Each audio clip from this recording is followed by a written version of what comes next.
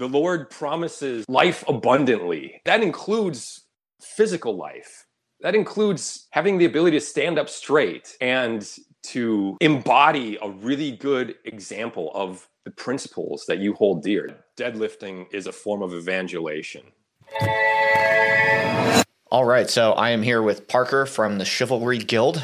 The Chivalry Guild is an interesting Twitter account that has recently come onto my radar, and which I was pretty interested in because it's a new account, and it's one of these kind of new types of accounts that you see out on Twitter nowadays, which is, it's very theoretical, it's very historically researched, but it's also very aesthetic, and it's a clear historical, philosophical, aesthetic brand project. And this is a new type of internet persona. This is a new breed of especially Twitter-based kind of intellectually oriented content. So I just find it very interesting. You seem to be a very interesting example of this, Parker. So I wanted to bring you onto the show just to talk a little bit about, you know, the theories and histories of chivalry, the aesthetics of chivalry, and unpack a little bit how you've kind of built the project, why you launched this project, and just little lessons you might have learned along the way in kind of navigating this new weird, intellectual space on the internet. So thanks for coming on,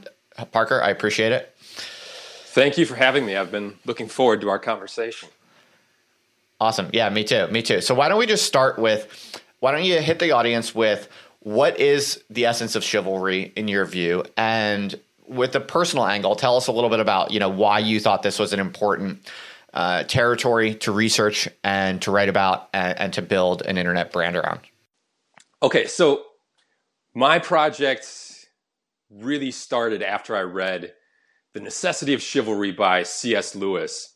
And Lewis says that the essence of chivalry is captured in this line from The Death of Arthur.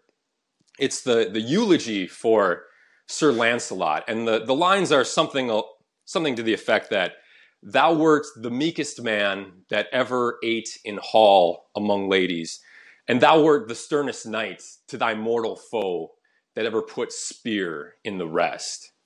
And Lewis says that the essence of chivalry is captured in this double demand that it makes on human nature.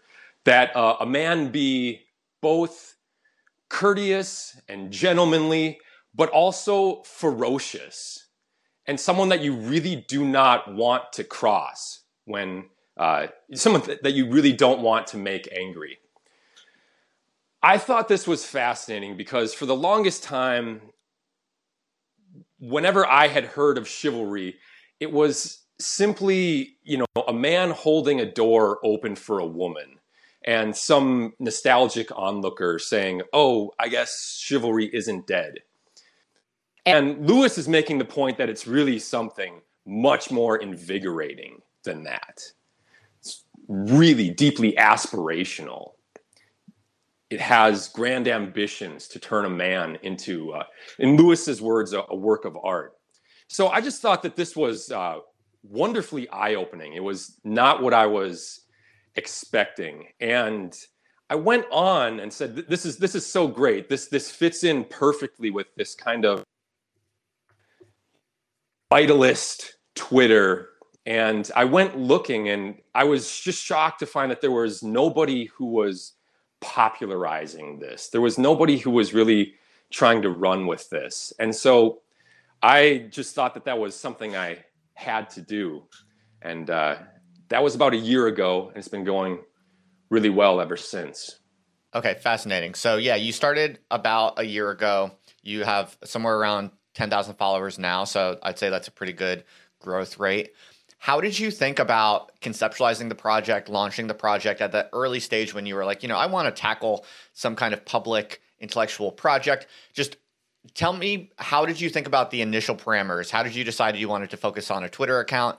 How did you decide that you wanted to do this kind of aesthetically branded, pseudonymous persona? Just how did you think through the very initial stages of carving out this project? I should add that right before I had read Lewis, I read Bronze Age Mindset and just thought it was wonderfully ingenious. And so I was following BAP closely and all things BAP related on Twitter. And this just seemed to fit in really well with that. Maybe just combining my interest in Catholicism, Christianity, with that kind of vitalism, and showing that there is some room for a Christian vitalism. There's that. There's also a long-running interest I've had in manosphere-related things, mostly because I think that they're kind of lame to a certain extent. I'm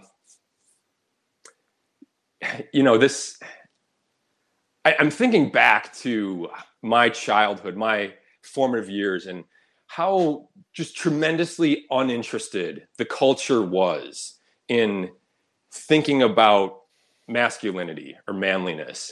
And once it seemed apparent that people were starting to get interested in that, I was really eager for that development. I really wanted to see what would come of that. But everything that I encountered in the manosphere was just quickly turned into kind of a lame, self-helpy, weird lumberjack, dandy aesthetic. One book I got on it was really adamant that, you read Rudyard Kipling's poem If, and you memorize Ben Franklin's 13 Virtues. And that was really the extent of it. So I've always kind of wanted the manosphere to be better than it is. And this seemed like kind of the way of going about it. So there's something of that in my account, in my project. And then also just Twitter aesthetics is so lively, so wonderful. It really cleanses the timeline. So it just seemed really natural that the knightly, chivalric, medieval aesthetic fits in really well with that project and adds something to it. In addition to the Gothic cathedral, which is, I think really related to the concept of chivalry. Those are both products of the same medieval mind.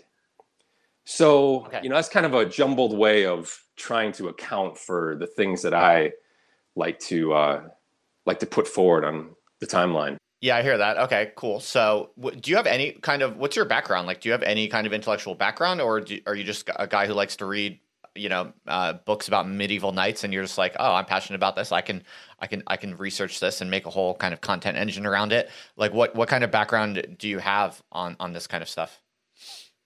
Not much. That's cool. That kind of makes it even more interesting in a way, because that's what's so cool about this kind of new internet sphere, is that it's like, if you're sufficiently interested and passionate and you can put in the work to like read a lot of books and translate that into interesting, meaningful, aesthetically resonant content, like you can build these really fascinating little projects. So I find it even more interesting that you don't necessarily have a particularly sophisticated background or any expertise in this. So as someone who doesn't have an expertise, some kind of like official fancy expertise, that is, so you're obviously developing one. How do you think about that that project of going from someone who's doesn't necessarily have any kind of fancy intellectual background to deciding that you're gonna like develop themes around a certain concept and make yourself an authority on something? Like, just how do you think about that? What does that involve? Are there any lessons you've learned in how you've like begun to make this project of self-cultivation? Yeah, that's a tough question. There's a good bit of imposter syndrome going on. I've just undertaken a course of reading the songs, reading the Arthurian literature, reading medieval history, reading biography, and just trying to do that as quickly as I can and make up for what I don't know. in a sense, I was the recipient of a really shabby public school education. So I'm just in all ways to make up for that, make up for lost time. I have a graduate degree in English literature, so I'm kind of a literary guy, and I'm really interested in history, the way history and literature go together so nicely. So Right. I'm just trying to take that, and I've always had an interest in the Middle Ages, but now I'm really doing the crash course study that I should have undertaken long ago.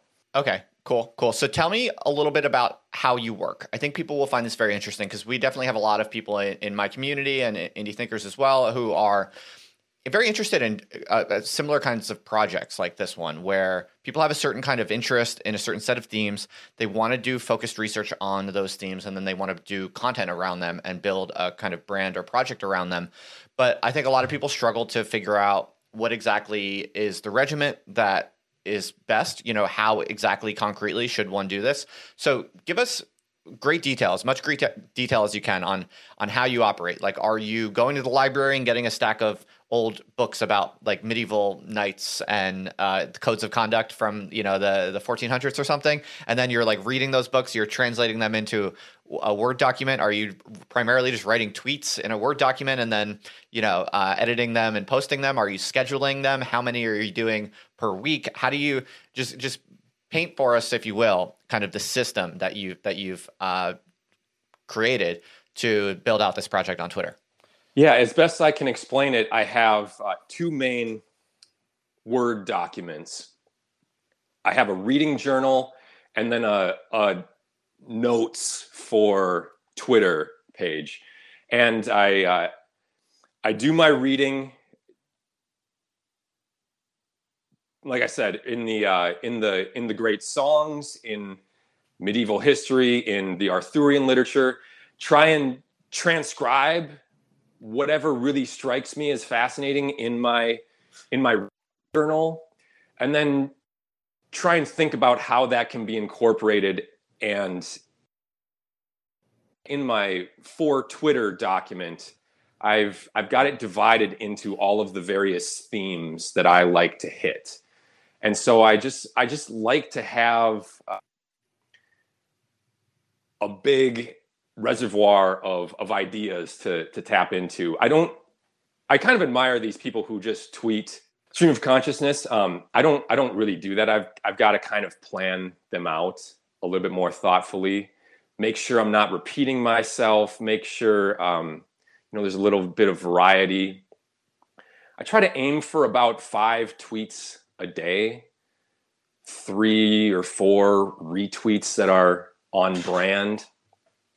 So I'm definitely more of a quality over quantity type guy. I want to tweet well rather than just firing off a bunch of tweets onto the timeline. I also, in reading some people's thoughts on Twitter, really want to take care to give my tweets some time to run. So, I don't want to be tweeting one tweet after another in 20 minutes before, I start stepping on my previous tweets. That's a part of my strategy. 5 tweets a day, spaced out pretty well, 2 or 3 hours in between.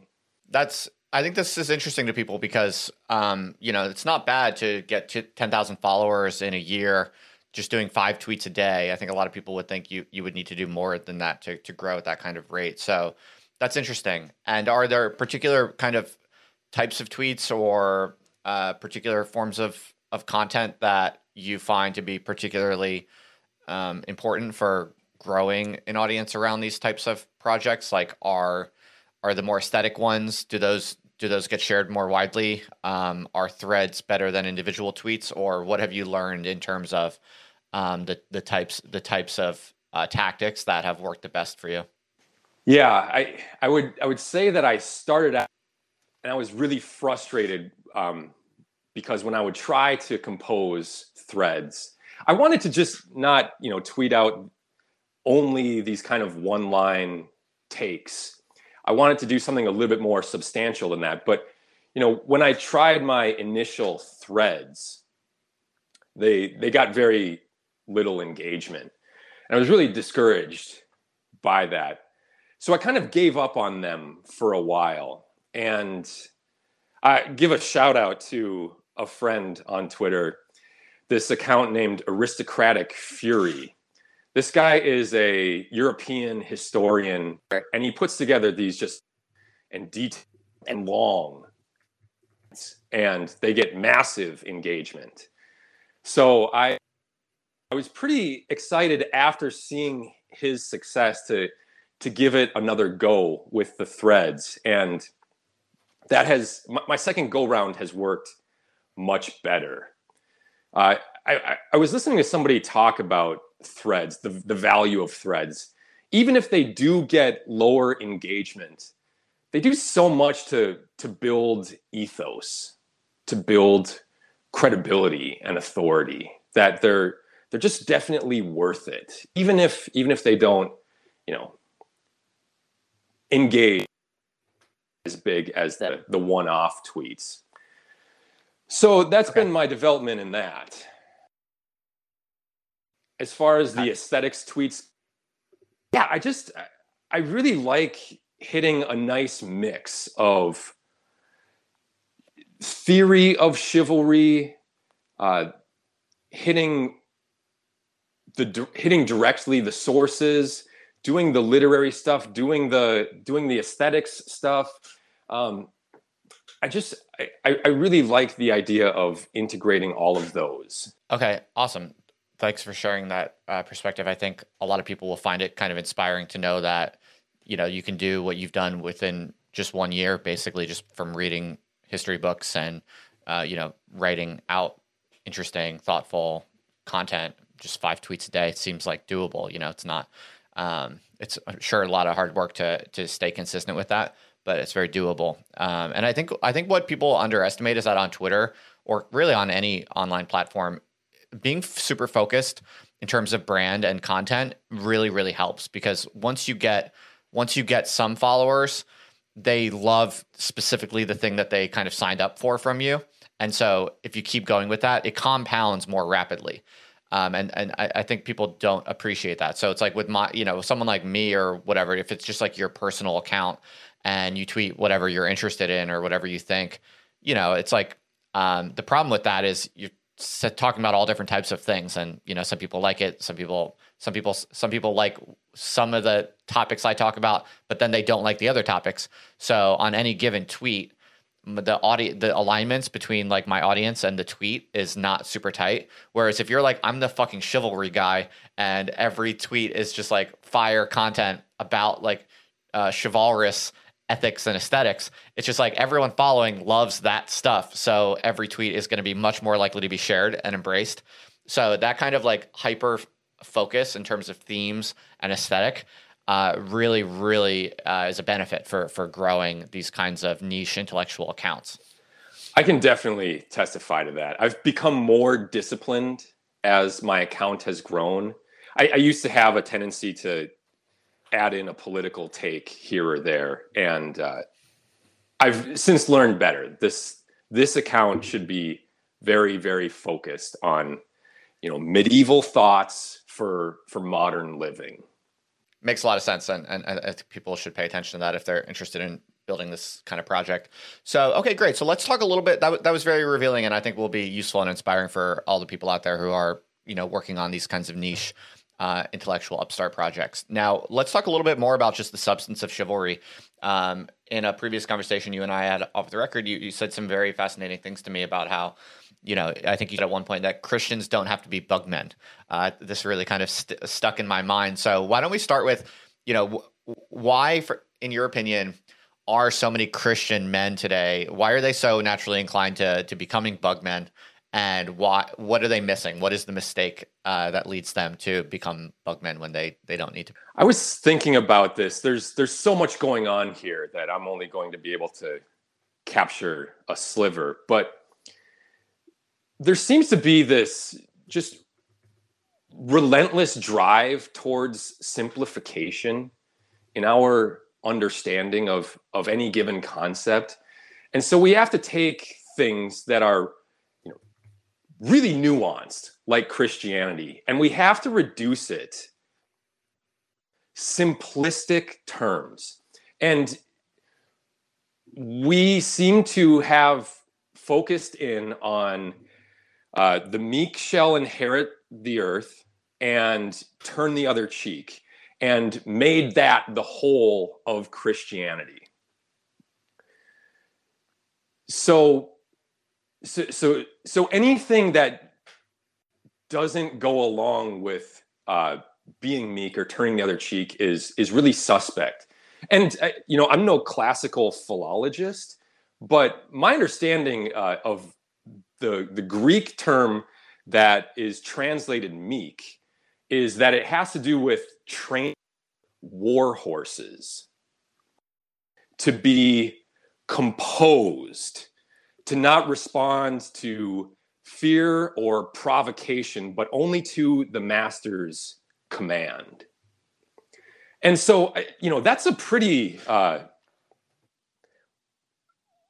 wonderful martial image that we have just turned into a really close synonym for just pure weakness and being a pushover. I don't know if it has to do with meek simply rhyming with weak, that we just assume the synonymousness there, but that's a big part of, I think, why there's a credibility. There's something that our pagan vitalist bros are hitting on when they say that Christianity is for bugmen. Okay, fascinating. And so give us some specific insights that you've pulled out of the chivalric codes that would be useful for Christian men to think about on how to not be a bugman, and how to actually think about this Christian vitalism.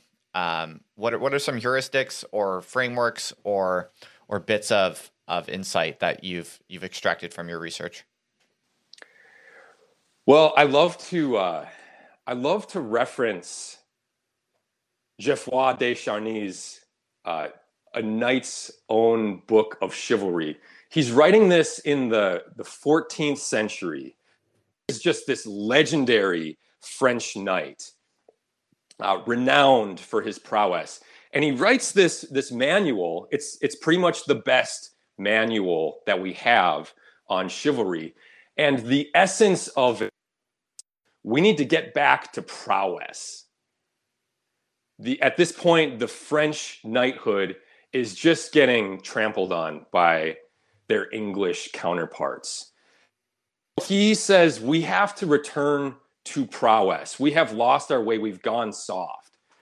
And so, this might be kind of crude, but I simply think that, to use a Baptism, sun and steel, like we need to just become physically vigorous again. And there are so many forces working against that. This is not just a problem with Christian men. This is a problem with men altogether. I'm sure you've heard that tidbit about how the average 22-year-old man today has the testosterone levels of a 67-year-old from 2000. And let's be serious. Like, men in 2000 are not the Spartans at Thermopylae. So, like, this decline has been just from previous decline. So I think that this is just the key. Like, it has to start with prowess. And there's actually, a pretty good justification, or a pretty good vindication of that in the chivalric literature. Okay, fascinating. Yeah. I mean, I wonder if you could make the case that actually Christian men are ethically required to be more vigorous, to have more prowess. Maybe it has something to do with defending the faith or something like that, right? Or projecting the faith, right? I mean, you have to imagine the men who fought and died in the Crusades were probably, you know, pretty high tea, pretty vitalistic badasses, you know. So it's like, you know, could you even make the case that Christianity kind of requires men to not be bugmen, requires them to be vigorous and have prowess? Oh, 100%. I think that deadlifting is a form of evangelization. I'm sorry, evangelization. Yeah. Interesting. Yeah, the Lord promises life abundantly, and you know, I don't want to take that in directions that it shouldn't go, but that includes physical life. That includes, you know, having the ability to stand up straight and to embody a really good example of the principles that you hold dear. That's not unimportant. Yeah, maybe this is something else to go back to that previous question. One of the things that I most appreciate about BAPS project is that it just kind of belies this cliche that we've absorbed about how appearances don't matter. Appearances are always deceiving. Don't trust appearances. Okay, well, I can understand where people are coming from when they say that. Appearances can sometimes be deceiving, but a lot of times they're not. And so the exterior of a man and the interior of a man, those are aspects of the same person. They should be in alignment. A healthy spiritual life should oftentimes be reflected in a healthy and strong body. Yeah, I know what you mean, because on one level, the superficial trappings of the material world are, you know, deceiving, and they are superficial, and you don't want to be, you know, pulled into the false allures of this earthly world, you know, beneath the appearances of, you know, social fashion and so on, is where all of the important stuff lies. So that part makes sense, but I think you're right that people kind of over extrapolate from that wisdom to some kind of naive idea that appearance altogether just doesn't matter. I think you're right that if you're living in a deep way, the correct way, if you're living the true life and the good life fully, then you should also tend to be producing beauty as a kind of natural byproduct. And if you're not producing beauty as a natural byproduct, then it's some possible sign that you're off the straight and narrow in a way. I think about this with the cathedrals of you know, the great cathedrals, basically. Like, if you think about the kind of itinerant laborers who built these cathedrals, it's kind of like, you know, these are some of the greatest works of art ever in the history of human history, basically. And they were made by itinerant laborers who obviously were, you know, knew what they were doing in terms of the concrete crafts, but, you know, they're not formally educated, you know, they're not like licensed architectural professionals, you know, and yet so these are, you know, hardscrabble men, you know, doing the stonework and the metallurgy and all of this stuff.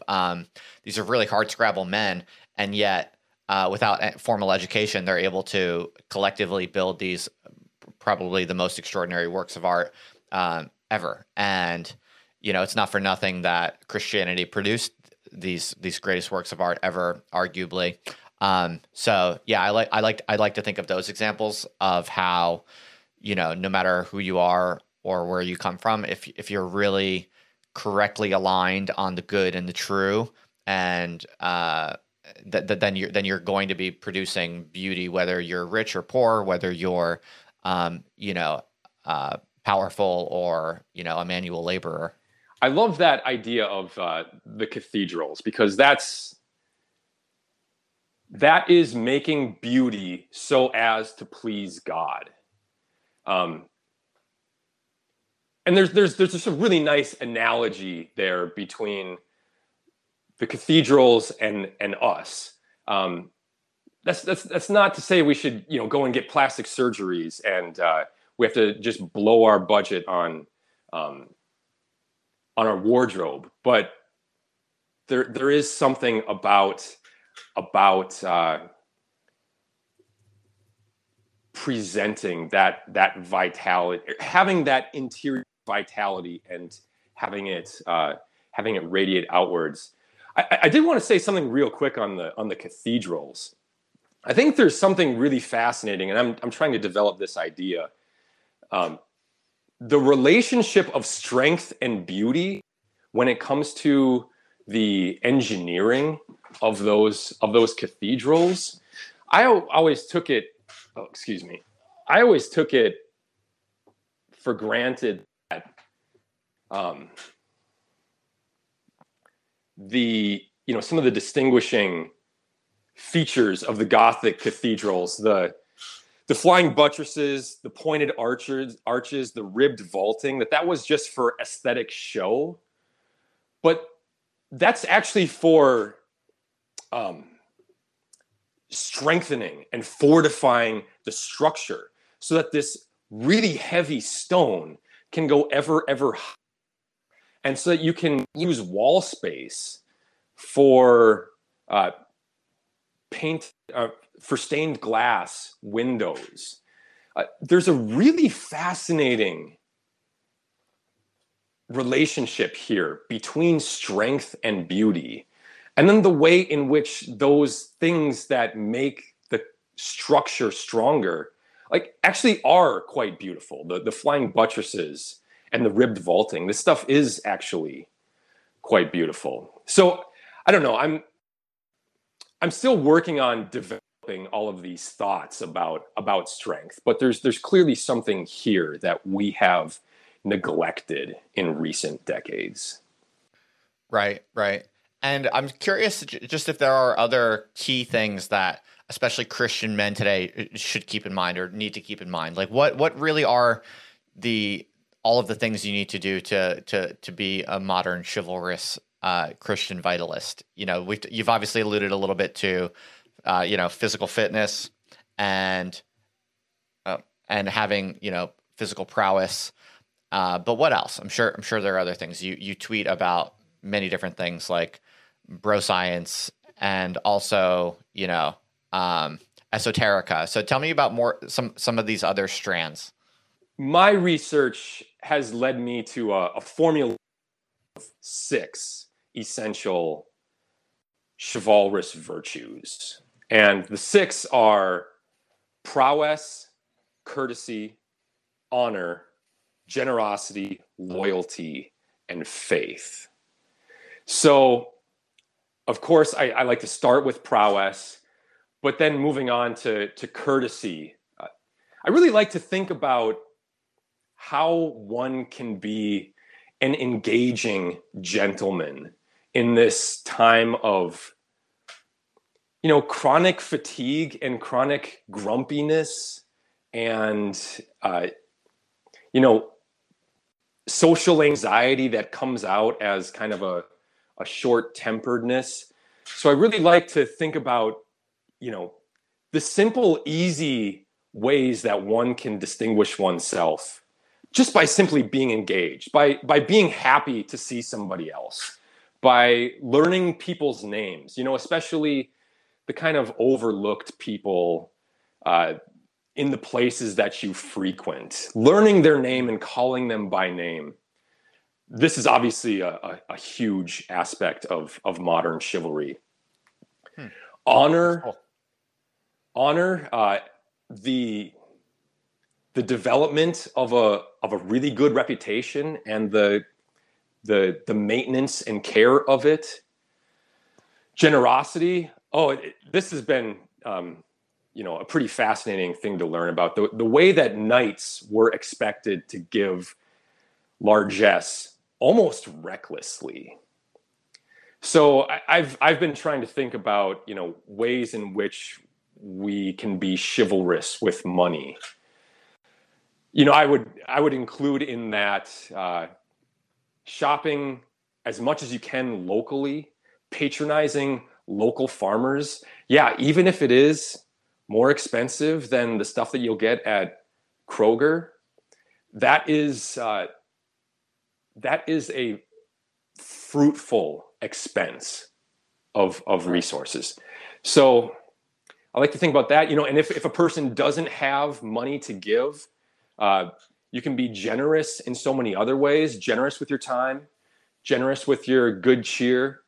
I also, this links pretty nicely to prowess, because the man who has developed his strength can be generous in so many additional ways, helping his friends with difficult physical tasks, protecting those who don't have people to protect them. This is maybe at the heart of chivalry. The knight is called to defend the widow and the orphan, especially because they have nobody else to defend them. So again, prowess kind of bleeding into generosity, and then finally, like I said, faith. It's worth emphasizing because maybe the Victorians kind of secularized it, but chivalry is the product of the most deeply Christian age in history. This is not separable from the faith. So that's the formulation I like, the 6 chivalric virtues. And then I like to bro science obviously relates to prowess. Esoterica relates to prowess. It also relates to, medieval mystical faith, a sense that the world is not explained by this rationalistic science that we put so much faith in. Yeah, that's great. That's great. That's fascinating. And do you see any figures in contemporary public life who are, good representations of chivalry? Are there any, I don't know, currently living authors or actors or maybe even entrepreneurs, and anyone in public life today who is a kind of surprisingly impressive example of modern chivalry, and or also like cultural artifacts like movies or books or even TV shows, maybe like anything in public life today that is kind of striking positive examples of what you have in mind? Well, I would say, and I want to give credit here to a now defunct podcast that had really good episodes on the way chivalry has survived in different forms in modern archetypes. They had an episode on how, the cowboy is basically the knight errant brought into the American West. In many ways, like Clint Eastwood. Yeah, John Wayne, absolutely. Right. And what's the podcast? You didn't say the name. Oh my goodness, I can't recall right now. It might be Chivalry Today. Okay, we'll find Chivalry Today. Okay, so the cowboy, that would mean kind of maybe contemporary American Western films would be one kind of example, perhaps. Yeah, absolutely. Even the private eye or the detective is in some ways an adaptation of the knight errant. He always seems to kind of have a squire who fits into his projects. There's always a damsel in distress. There's always a quest for him to go on. Right. So these come to mind. As far as people, this is a decade and a half back, but I go back to Pat Tillman. Pat Tillman was an NFL player who, after 9/11, left the Arizona Cardinals to join the Army Rangers. He died in Afghanistan in 2004, I believe, and there's a lot of ugliness involved with his death. It was not under the most noble jingoistic conditions, and then there was an attempt to cover that up to make it seem noble and jingoistic. But nonetheless, this guy was so off the charts awesome and manly. there's just so many stories about him, and loyalty. He would constantly like turn down bigger paychecks because he felt a sense of loyalty. Now that might have been very misplaced, but nonetheless, like this is a man out of time. Okay, fascinating. I like Alexander Usyk. I hope I'm saying that correctly, but he is the current heavyweight champion boxer, or at least he has 3 belts. But he's a Ukrainian, I believe. He's a devout Orthodox Christian. He prays for his opponents. He is never brought into the kind of Conor McGregor, you know, silly showmanship. There's a real gentlemanliness about what he's doing, and I don't know all that much about him, but as I try to, survey the scene and find examples of chivalrous people, he comes to mind as a really nice possibility. I think I'll do an essay on him coming up soon here. Those are great recommendations. I always like hearing about people who are currently living, who are kind of worth, looking into and paying attention to, and perhaps being admirable. So those are interesting leads, which I did not know anything about either of those guys. So cool. Very cool. Okay. Fascinating. And so, yeah, I mean, I'm curious, like, if there's just anything else that, I haven't asked you that I should be asking you, that you think, you've learned about chivalry that my audience might be particularly interested in. I've been thinking about it kind of from my own perspective. Like, what you're saying resonates with me in a way, because if I'm being brutally honest with myself, over the past year, I kind of fell into some Bugman habits in a way. I'm not too bad, but like, through the pandemic, I gained a little bit of weight. I'm a little less like on point than I generally am. And when I think about it, a lot of it has to do with I've been building like this business operation basically, and business like sucks the life out of you basically, and it business, like contemporary business world, is basically just like Bugman machine. Basically, it turns you into Bugman in so many different ways. It's kind of the opposite of the chivalric code in a way, because it's like, you're trying to build this like instrumentally rational, efficient thing. You're kind of by definition concerned with making money, and that's kind of the opposite of the generosity value that you alluded to. And it's kind of intrinsically ugly in a way, because when everything's getting pulled into this kind of instrumental rationality, you'll make certain aesthetic decisions that are more aligned to like optimizing some kind of result rather than just being beautiful and good and true. And so, I like to think I'm an honest guy and a good person, and I keep things balanced. But even still, just in the operation of like building a business, it's just like a very, I don't know, it can be just an intrinsically kind of soul sucking thing, especially if you're like me and you get kind of like obsessed with things and you want to win certain games. You try to win that game, and it pulls all the life out of you physically, emotionally, psychologically, and kind of just makes you a boring, kind of ugly, Bugman basically. So I like thinking a lot about what you're saying. Basically, I'm just like, I want to live a life where, I care less about money. I care more about just being handsome and thoughtful and kind and strong and good. And it's just like, if you could just focus on being all of those things, you just have faith that like money will come. I think this is like one of the cool things about like true Christian faith, especially among powerful men, is like, you genuinely don't care about money. You're just genuine. I mean, you care about like maintaining, all minimum like basic responsibility around finances and stuff like that. But you're genuinely kind of like, I trust that God will look after everything. I'm just going to be responsible. I'm going to do the right thing. I'm going to be healthy. I'm going to be loving and generous and loyal to those who matter. And I just trust that God will take care of the money. The money will come. It's not a big deal. You don't have to like seek the money as your main thing in life, which will just make you ugly and bad and weak. So I'm kind of ranting here a bit, but I'm just trying to kind of throw onto the table some like personal data points that resonate with what you're saying, I think. Have you read Burke's Reflections.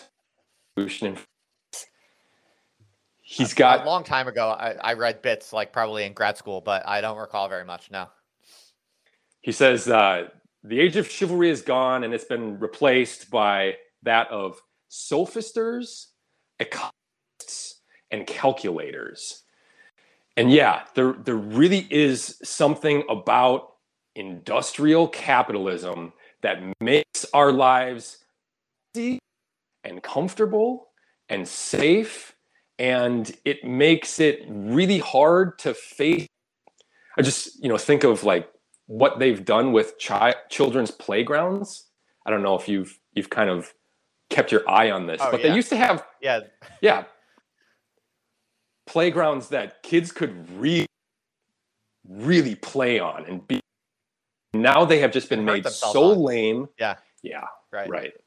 It's so bad. They're like made out. Everything's made out of plastic now, and it's like these like fake soft floors.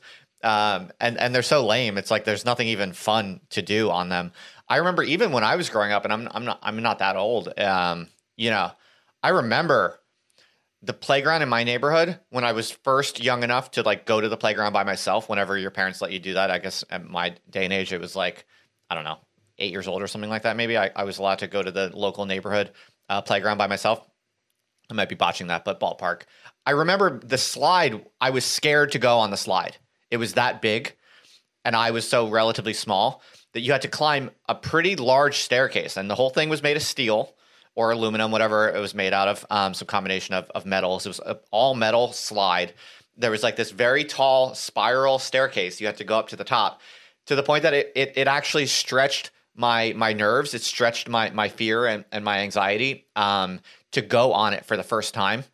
And that's what playgrounds should be. That's what kids should be constantly. Kids should constantly have margins and junctures where they feel uncomfortable, but it's all, controllable. The slide wasn't going to fall down as long as I was like focused and had basic motor skills. I was not going to hurt myself on that slide, but it was a little bit scary. And if I was really, really stupid, maybe I would fall off and like break an arm, and that would serve me right. But even then, I probably wouldn't die. So it's like we need exactly that type of danger for our kids, and you just can't get it anywhere nowadays. Everything is so padded. Yeah, absolutely. This is what industrialism has done, and in economics. And yeah, long story short, we arrive at the metaphor of the lame playground, which is 100% safe and no fun at all, and just lame. And there has to be this really, maybe this is, kind of in closing, there has to be a really vigorous attempt to overcome modern industrialism's designs for us. It's really hard, but it's your vitality. Right. Well, I really love what you're doing, and this was an interesting and fun conversation for me that really kind of resonated with me personally in a lot of ways because of the reasons I was just talking about. And, one of the most exciting things I think about what you're doing and what you're kind of showing with your project and what you see across the internet nowadays, if you know where to look, is that in a way, if you can resist all of these temptations to bug manification, and you can focus on just being a good person, being a super thoughtful person, being an excellent writer, being handsome, being physically fit and conscientious, and you can genuinely cultivate these now very rare but very laudable traits and qualities, and you can at the same time just publish them, right, and showcase them, and just give people a place to rally around them and to subscribe to them and or to support them or engage with them in some ways. It's like the internet is now it's possible to use the internet as this machine to kind of invert these bad incentives under industrial capitalism, and you can kind of embody these laudable and rare traits, build an audience around it, build a system around it, build energy and attention around it. And in a way, these niche internet communities and niche internet platforms are a way to basically win the game of life and win under industrial capitalism while focusing on these rare and truly good traits and qualities in a way. And I think this is still underestimated, how you can kind of use the internet to make profitable in a way, or make at least economically sustainable, these very, very niche kind of lifestyle, artistic, intellectual, aesthetic kind of lifestyle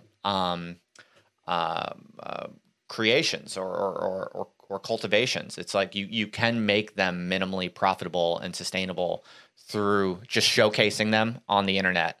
And I think that's very interesting to me, because, I just think about like my own projects. It's like, if I get too obsessed with building a business and I become a bug man, like everything I do is going to suffer, and I'm actually going to be less successful in the long run, basically, with what I'm building, right? So it's like, if I could actually care less about business and focus on these other truly laudable and very rare qualities, and just make them more of a priority in my content and what I'm writing and publishing and creating, like that's actually going to be better for everything I'm building in the long run, even in terms of instrumental rationality and results and all of that logic. So I think, I like projects like yours, because you're kind of showing that actually, you can, if you go really deep and just focus and build a whole research agenda and a kind of content and aesthetic around these rare but laudable qualities, you can actually build real power in the world today around them. People like you and your prime, obviously you only started a year ago, but I think it's very easy to see that projects such as yours, or like Wrath of Non, these types of projects could become whole media companies, in the long run. I think someone like Wrath of Non is probably a few years ahead of you. But there's many others like that who really could build a whole set of properties around these kinds of intellectual / aesthetic brands, basically. So maybe one question before I let you go is, I'm kind of curious, like, do you have longer term ambitions? Do you have a bigger kind of vision for doing this over 5 years, 10 years, 20 years, and like building something bigger around it? Are you thinking in those terms, or not? I mean, you might not be, no, you don't need to be, but I see like there could be real long-term potential for these types of intellectual aesthetic brands. I'm just curious what you think or how you see that. This subject really resonates, and I want to run much further. So that's definitely in the plans. I thank you for your kind words on that. I maybe, just to connect to your previous comment, in a certain sense, I think that this corner of Twitter really kind of saved my life in a sense. It saved me from this boomer monoculture narrative, and showed me so many of the ways in which I had been lied to my entire life. Everything from, eating steak to getting sun to darker things, porn, promise. So I just echo your comments, like the work being done here, not necessarily mine, but the work being done by some of the leading voices on this corner of Twitter. Like, this is astoundingly important. And I would like to contribute however humbly I can. I love it. Cool. Well, thank you so much for coming on, Parker. This was fascinating to learn about, how you built your project, how you think about it, some of the concrete aspects of the regiment in your research agenda. So it's been just really interesting to look under the hood, and it's also been a very rewarding conversation around what exactly is chivalry and this idea of Christian vitalism. And you gave us a lot of good substantive food for thought on these themes. So thanks for coming on. I really appreciate it. And I'll put links in the show notes to all of your stuff. It seems like the main place you want to send people is your Twitter, right? That's the centerpiece of your work at the moment. So I will put a link in the show notes so people can go say hi to you, give you a follow, and check out your work. So thanks again. I just want to, I appreciate you coming on. Justin, thanks so much for having me on. I really enjoyed our conversation. Hey, thank you so much for listening to the podcast. You made it all the way to the very end, so you must really like the show. In that case, I would be super grateful if you'd be so kind to leave a review on Apple Podcasts. All you have to do is go to otherlife.co/review. That's otherlife.co/review. And it'll send you to Apple Podcasts. Just leave a review. You can be honest. Tell me what you really think. I'd really appreciate it because it'll help other people find the show. And I'm really trying to grow out the podcast. So thanks for listening. And thank you for leaving a review. I really appreciate it.